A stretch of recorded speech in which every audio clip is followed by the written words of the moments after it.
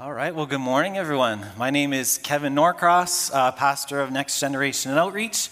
We're just excited to continue on in our series on the book of Mark today.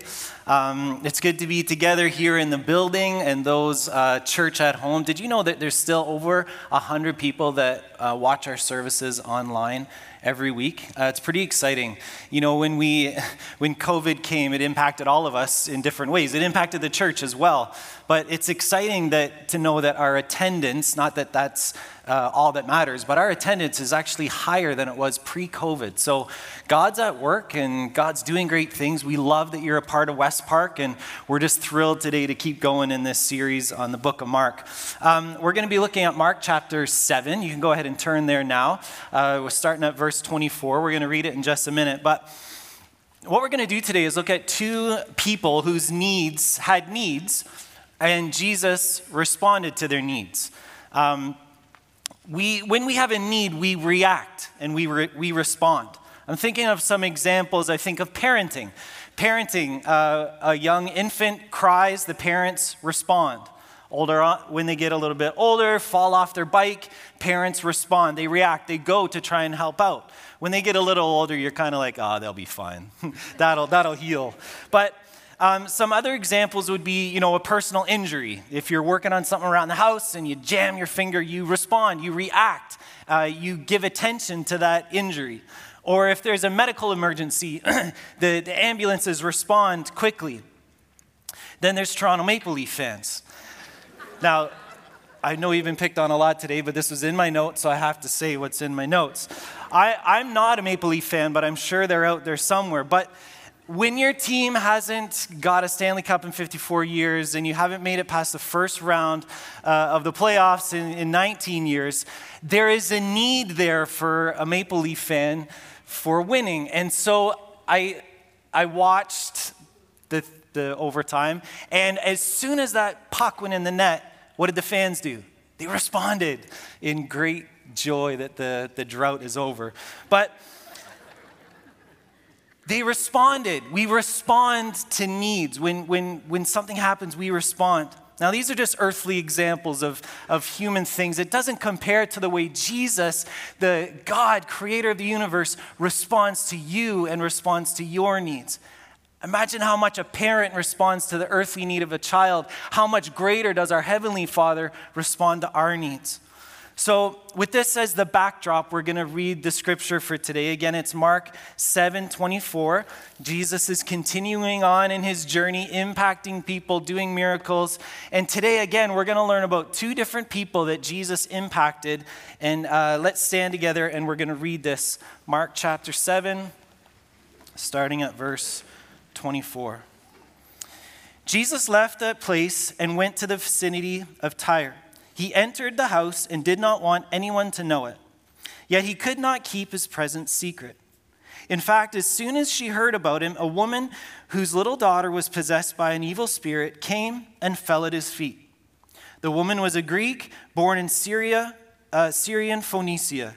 She begged Jesus to drive the demon out of her daughter. First, let the children eat all they want, he told her, for it is not right to take the children's bread and toss it to their dogs. Yes, Lord, she replied, but even the dogs under the table eat the children's crumbs. Then he told her, for such a reply you may go. The demon has left your daughter. This will make sense later, don't worry. She went home and found her child lying on the bed and the demon gone. So this was the first situation, and then here is the second one, verse 31. Then Jesus left the vicinity of Tyre and went through Sidon down to the Sea of Galilee, into the region of Decapolis. There, some of the people brought to him a man who was deaf and could hardly talk, and they begged him to place his hand on the man. After he took him aside away from the crowd, Jesus put his fingers in the man's ears, then he spit and touched the man's tongue. He looked up to heaven and with a deep sigh said to him, Ephphatha, which means be opened. At this, the man's ears were opened, his tongue was loosened, and he began to speak plainly. Jesus commanded them to not tell anyone, but the more he did so, the more they kept talking about it. People were overwhelmed with amazement. He has done everything well, they said. He even makes the deaf hear and the mute speak. All right, you can sit down. So here we have these two stories, two different instances where there were people in need and Jesus responded. They were facing difficulties and struggles and Jesus intervenes in their life. There's a lot that we can learn from these stories, and we're going to learn a lot from them, but we're going to start just by going through verse by verse, okay? So that first verse there, verse 24, Jesus left that place, went to the vicinity of Tyre. He entered the house and did not want anyone to know it, yet he could not keep his presence secret. So Jesus didn't go there for public ministry. It says he went to a house. And he went there because he needed some alone time. He needed a break. Perhaps he was tired from all the ministry he was doing. Perhaps he was tired of the Pharisees picking on him and constantly oppressing him. Regardless of the reason, Jesus went there for rest. This reveals to us the humanity side of Jesus. Fully God, fully human. He had a humanity side to him and he needed to rest. He needed some time on his own. It's a reminder to us that we need to look after ourselves physically, spiritually, and emotionally. But people found out that Jesus was there and they needed his help. So the next verse. In fact, as soon as she heard about him, a woman whose little daughter was possessed by an impure spirit came and fell at his feet. The woman was a Greek, born in Syrian Phoenicia. She begged Jesus to drive the demon out of her daughter. So she would have heard about Jesus, about the miracles he did, about his fame. And she was a Gentile. And this interaction here is a reminder that Jesus came for the sake of the Jews and the Gentiles. The Gentiles didn't have the social status that the Jews did in that day, but the woman didn't care about the social status.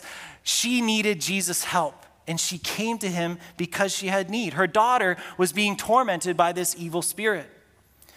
This is a reminder to you, know that Jesus is your source. When you have need in your life, know that Jesus has the power to answer that need. And just like this woman went to Jesus, we need to go to Jesus. Also, she didn't let her social status or what other people thought of her prevent her from going to see Jesus. She went anyways. It doesn't matter about your background, past, abilities. Jesus loves and cares for you, and he says, come to me. So she begged Jesus to heal her daughter, and Jesus responded with a little bit of a head scratcher. This next part is confusing, but don't worry, it's going to make sense. Verse 27, Jesus responds and says this, first, let the children eat all they want, he told her, for it's not right to take the children's bread and toss it to the dogs. Lord, she replied, even the dogs under the table eat the children's crumbs. Okay, so at first glance, you're like, what? That's very confusing. That's okay. When we come across things in Scripture like this that are confusing, that should cause us to dig in and figure out what's going on. At first glance, you might think, oh, cool. If my kids are sick, I just have to get some bread and throw it to the dog, and they're going to be okay. Or, okay, maybe I don't have bread. Would Kraft Dinner do if I put some Kraft Dinner on the floor? Or I don't have a dog. Would a cat do maybe if I fed the cat? I have a goldfish. Give the goldfish some Kraft Dinner. You see, sometimes when you don't do good background work and understand the context, you can go off on this tangent and get really confused. So what I did, I dove into Scripture. I read some commentaries of some people who are way smarter than me. And by the end of it, I said, oh, that makes sense. So let me explain it to you.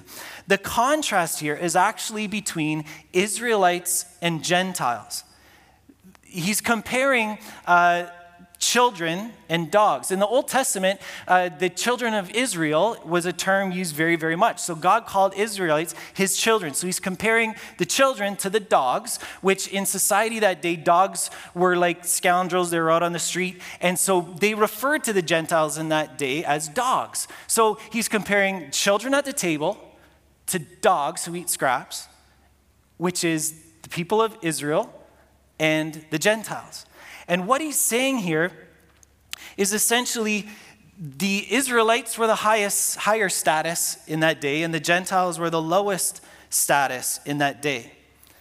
And her response essentially recognizes, Jesus, your message is not just for the children at the table, but for the dogs as well. She realized her status as a Gentile and knew that Jesus had the power to help her, not just the children at the table. And so she knows that Jesus cares for her, even though society does not. Isn't that cool? as you dig into it, you see what's being said there. You understand the context. So there are promises for you in Scripture that are for you today. And you don't deserve them based on your achievements, your good works, and you're not discounted from them based on your failures, past mistakes. Jesus freely promises them to you, like he did for this Gentile woman. So let's go on. Verse 29, he told her, "For such a reply you may go. The demon has left your daughter." So she went home and found her child lying on the bed, and the demon was gone. So Jesus was pleased with her reply. It showed her humility, recognizing her status as a Gentile, and it showed her faith, saying, "Jesus, heal my daughter." So he responded to her cry for help. He healed her daughter. The woman returned home, found her daughter lying on the bed, exhausted from being tormented by this demon, but set free. Remember, learn to have faith in Jesus and trust him that he has the power to help you and he has the ability to help. So then it goes on to another story of a man, another person who is in need, and Jesus responds. Okay, so let's read the next one, verse 31. Jesus left the vicinity of Tyre and went through Sidon, down to the Sea of Galilee into the region of the Decapolis. There, some people brought to him a man who was deaf and could hardly talk, and he begged Jesus to place his hand on him. So these people brought a deaf man to Jesus. The word here could have been deaf or had a speech impediment, but the bottom line is he had difficulty talking. And they advocated for this man that Jesus would heal him because he could not advocate for himself. So verse 33, after he took him aside from the crowd, Jesus put his fingers into the man's ears. He spit and touched the man's tongue. So it's pretty cool here that Jesus, in this crowd, came across this man, and he didn't deal with this man in the crowd. He took him aside. This shows the intimacy and personality of Jesus. He took him aside, and he had this moment with this man.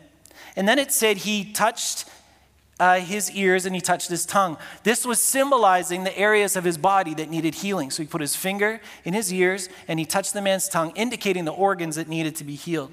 He could have simply prayed or just laid hands on him, but he was personal and he was intimate and close to this man in that moment. That's a reminder to you today that you have a personal encounter with Jesus. Your concept of Jesus, your understanding of Jesus, your needs, you are all different and individual, and you have a personal relationship with Jesus, an encounter of Jesus.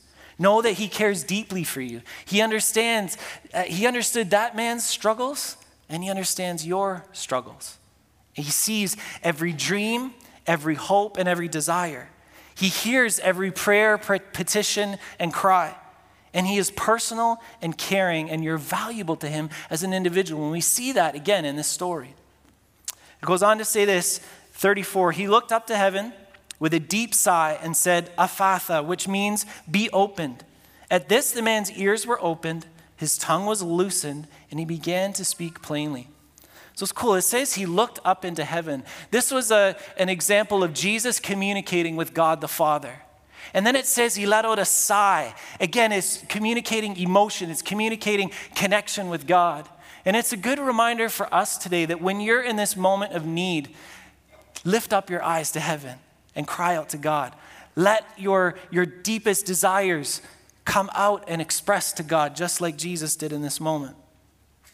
Both of these postures are indicators and reminders of our relationship, the relationship with Jesus and his Father, and our relationship with God. He spoke to the man immediately, and he began speaking plainly. Now, this word here, loosened, is actually really, really interesting. It was a very, very powerful word in the original Greek language. The word loosened actually means the chains of his tongue were broken. The chains of his tongue were broken. Obviously, chains indicate bondage, a prisoner. So I've got myself the biggest chain that I could find at TSE. And what it's saying here is his tongue was actually wrapped up in chains. His tongue was in bondage. This need that he was coming to Jesus about wasn't frivolous. It was huge. These chains are heavy. He was weighed down by his his inability to speak. His tongue was wrapped up in these chains. And this is a reminder to you and to me. When you come to Jesus with your needs, these things that are deep down inside of your heart, sometimes they can feel heavy. Sometimes you can feel the actual weight of what you're going through. Sometimes when you're coming to God and you're crying out to him with this great need or this great deep thing down in your heart and you're asking for freedom, it feels like you're stuck, like you can't be free from it. But in this scripture, Jesus said his tongue was loosened. The chains came off of his tongue. Sorry, that was really loud. Isn't that powerful? Isn't that neat? So the next verse says, verse 36, Jesus commanded them not to tell anyone, but the more they did so, the more they kept talking about it. People were overwhelmed with amazement. He has done everything well, they said. He even makes the deaf hear and the mute speak. So the people were overwhelmed and amazed. It's also a reference to the Old Testament, Isaiah 35:5. It says, then the eyes of the blind will be open and the ears of the deaf unstopped. Jesus fulfilled prophecy in that day. It was a reminder that Jesus was the Messiah prophesied about in the Old Testament. So that's the verse by verse walkthrough. Now we want to take this and apply it. Okay? Again, we looked at two different stories, right? The woman whose daughter was healed and the man who was healed. There's a bit of a process that occurs in each one of these stories. I'm calling it a process. I'm not calling it a magic formula. I'm not calling it a secret code or a transaction because that kind of comes across as cheap and would make us kind of put God in a box. I'm not trying to put God in a box. What I'm trying to do is take something practical, a biblical process that happened in these two stories and say, how can we apply it to our own lives? So there's some principles in Scripture that we can take and apply to our own situations. In your notes there, you'll see the big idea. There are 4 biblical principles that you can apply to daily living. 4 biblical principles that you can apply to daily living.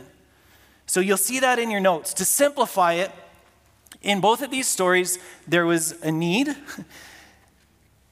They asked for help. Jesus had compassion, and then Jesus responds. So there are people in need. In these two stories, there's the woman and there's the man. They had a great need. Then they asked for help. Both come to Jesus and ask for help. In both of these stories, Jesus had compassion. He cared about their situation and their needs. And then Jesus responded. He acted on their behalf. So for today, we have a need. We ask for help. Jesus has compassion. And Jesus responds. So you can fill in the blank there. The first one, we have a need. There's a recognition today that we as humans have needs, and Jesus is the one that can help us. Our hope is in Jesus. The woman whose daughter was tormented, the man who is deaf, ask yourself the question, what kind of needs do you have in your life? It could be physical, emotional, spiritual. It could be something that you want to achieve or a goal that you want to reach in your life. Perhaps it's a need within your family or within ministry or in your job or in your school, your friendships, in your community. We have a need. And secondly, the next blank there is we ask for help. There's a recognition that Jesus can help, and we cry out to him in prayer. The woman came to Jesus and asked for help. The people brought the man to Jesus, asked for help. Look to Jesus for help. Put your faith in him. When you have needs in your life, don't be silent, but cry out to God and say, God, I need help. And then there's a step of obedience. This is Scripture. Be in the Word and understand the truth. Study things about the need that you're going through and let Scripture guide you. Have a soft heart and be open to God's leading. And then obey Scripture and be willing to pay the consequences for your obedience should they come. So we have a need. We ask for help. Jesus has compassion. That's the next blank you can fill in there. Compassion. Jesus acknowledges the needs in both of these stories and had compassion towards them. Jesus sees your need and he has compassion towards you. Now, this is a very critical step in the process because you need to realize that Jesus responds to your needs with empathy and compassion and understanding. He's not far off and distant saying, oh, figure it out, you'll be fine. No, he's close and caring, and he responds to your need with empathy. And then you enter into a place of trust and you say, Jesus, I'm going to trust you no matter what happens. Remember Shadrach, Meshach, and Abednego standing in front of the furnace? Incredibly about to face death. And they say, we know God has the power to rescue us. We know beyond a shadow of a doubt that God can rescue us. But even if he doesn't, we're going to obey. And they had that faith and trusted God with the outcome. And that's the way we need to be as well. We have a need. We ask for help. Jesus has compassion. And lastly, Jesus responds. Jesus takes action. Jesus healed that little girl who was tormented by the evil spirit. Jesus healed that man who was deaf. And Jesus will take action on your behalf and be at work in your life. It might not be how you think it should be, but he will respond and he will be at work in your life. What an incredible way to live. What an incredible way to go out the door every day to whatever you do. Saying, God, I know you have the power to help me. I've cried out to you. You know my needs. You have compassion on me. You care about me. And God, I'm going to trust you with the results. I'm going to trust you no matter what happens. What an incredible way to live. So I've kind of laid out these principles to you, these 4 principles. And I'm going to take 3 examples of how we can practically apply it to our lives. Now, this isn't an exhaustive list. These are just 3 things that I chose. And you got some homework today, is to make sure you take notes, at least write down those 4 words, okay? At least write down those 4 words. Do some homework this week and say, what's going on in my life? Where do I need to apply these principles to my own life and my own needs? So the first one I want to talk about, again, this isn't a magic formula. These are biblical principles that we can apply to things in our life. The one I chose was obedience to God in your relationships. Okay? There's a basic human need for relationships. We need relationships with each other, no matter what situation you're in. Friends, family, small group, marriage, single. Some of you are longing for close friendships. Some of you have close friendships. Some of you, your marriages are great. Some of you are working on your marriage. Some of you are single and you desire to be married someday. Some of you are single and you don't want to get married someday. Whatever situation you're in, there's recognition that Jesus can help. You put your hope in Jesus. Trust God to provide those relationship needs for you. Secondly, we ask for help. There's recognition that Jesus can help. So you cry out to God in prayer saying, Jesus, help me. Help me in this area. I put my faith in you. Talk to God about your relationships and your struggles and your difficulties and your desires. Don't go silent. Take that posture of prayer like Jesus did. Cry out to God and lift up your voice to him. Then there's a step of obedience, Scripture. Be in the Word. What does the Bible say about relationships? How do I become better at understanding the biblical model for relationships? Have a soft heart, be willing to do what Scripture says, and then walk in obedience. The next part of the process is Jesus has compassion. Jesus acknowledges your need for relationships. Jesus wired you that way. He designed you that way, and he responds with compassion. Pursuing relationship with Jesus first will impact the rest of your relationships. So do that. Reach out to Jesus and then trust him with the outcome. Trust his timing. Trust that he will provide in this area of your life with relationships. And the last step, Jesus responds. Jesus takes action. Jesus will take action on your behalf. You just have to trust him with the results. Trust him to do what's right. Trust his timing. Trust when he's going to do what you believe breakthrough in your relationships. And what an incredible way to live.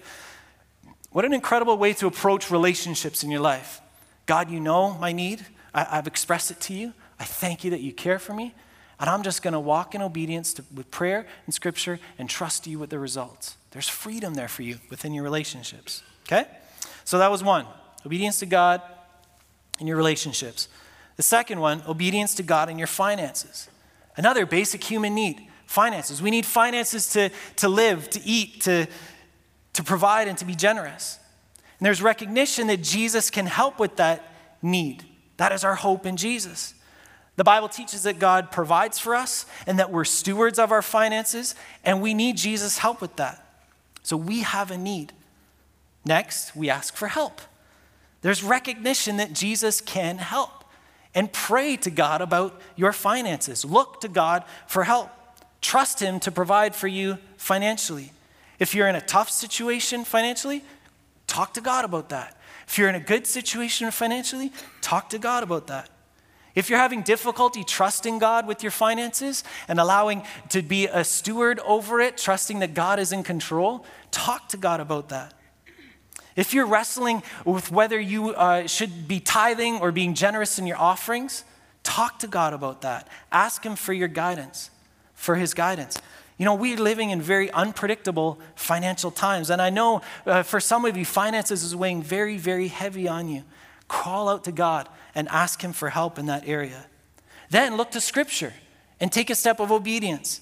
Be in the Word. Understand what the Word says about finances, about managing your finances, about giving, about generosity. The Bible teaches that God provides for us and we are stewards of our finances. The Bible teaches that for us to manage our finances well. If you're not managing your finances well, look at what Scripture says about it and get some help. The Bible also teaches we're to be generous with our tithes and offerings. So be in the Word and be humble and have a soft heart and allow Scripture to guide you in the area of your finances. Okay? The next one, Jesus has compassion. Jesus sees your needs financially. Jesus sees what you're going through. And trust God with your finances and see him at work in your life. Follow the biblical teachings about finances and see God help you with that. Look for Jesus at work in your life. And when you have some breakthroughs financially, give God the praise for that. Take a step of faith and be generous with your tithes and your offerings. Take a step of faith and get help managing your finances. And what an incredible way to live with finances. As we say, God, I have a need. You see that need. I come to you for help. I cry out to you. I talk to you about it. You understand. You respond with compassion. And then I trust you to help me and I trust you with the results. The last area I want to talk about is obedience to God in your life goals. Obedience to God in your life goals. Again, we have a need. We've been given this time and this energy here on earth, and how are we going to spend it? We need to live with purpose and have goals and have desires and fulfillment in our life. And there's recognition that Jesus can help with that need. That is our hope in Jesus. So we ask for help with prayer. We look to Jesus for help, saying, God, help me. I talk to God about your dreams and your aspirations and your life goals. Talk to him about those things that you hold deep down inside your heart. Ask him to lead you and guide you and put his goals and purpose and dreams in your heart. Don't stay silent, but open your voice and your heart to God and talk to him about it. Then with Scripture is the step of obedience. Be in the Word. Don't have goals that are contrary to what the Bible says, and then ask God to bless them. Have a soft heart. Be open to God's leading. God created you unique and special with your own giftings, personalities, background. You have something specific to contribute to this world, to contribute to your local church, to contribute to God's work here in God's kingdom here on earth. So Jesus has compassion. Jesus acknowledges your need and he responds with compassion. Jesus cares about your future. Jesus cares about your goals. Jesus wants you to do great things with your life, and he wants you to have an impact on this world, and he has compassion over you. And lastly, Jesus responds. Jesus takes action. He'll take action on your behalf and work in your life. Trust him with your future. Trust him with your goals. Trust him with your dreams. Trust that he will provide a clear path for your future. Know that he holds those dreams close to him and he cares about every one of them. And what an incredible way to live. God, you know I have dreams and goals and aspirations. I've cried out to you. I've talked to you about them. You've responded with compassion. And now, God, I know you have the power to do something great in that area of my life, and I leave the results up to you. So these three areas are just an example, but it can be applied to many different areas of your life. And that's why my challenge for you this week is that if you didn't take notes, you'd at least write down those 4 words. Need, help, compassion, respond. And then take some time this week. Take some time this week and come before God with this process, these biblical principles, and apply it to a certain area of your life where you're in need, or a dream, or a desire. You know, I talked about this chain before, and again, it's a reminder that some of you are in this situation right now in your life. This is what it feels like right now with that specific need in your life. You feel weighed down. You feel heavy. Your heart is heavy. Your mind is ruminating over these things over and over and over. You feel like you can't be free. God wants to set you free. God cares about each and every need, each and everything that you're dealing with and going through. I'd like to invite you to close your eyes before I pray. Just for a moment, I want you to think personally about your own life. What is that? What is God stirring your heart about today? What are things in your life that are weighing you down and holding you back? Remember, Jesus cares deeply and he sees your pain. He sees your hurt. He sees what you're going through and he cares deeply. He cares deeply. Could be physical, emotional, spiritual. Could be a deep longing for something, a goal, achievement. It could be advocating in prayer for someone or something. Before I pray, I'm just going to be silent for about 20 seconds, and I want you to think and pause and reflect. What is God stirring in your heart today?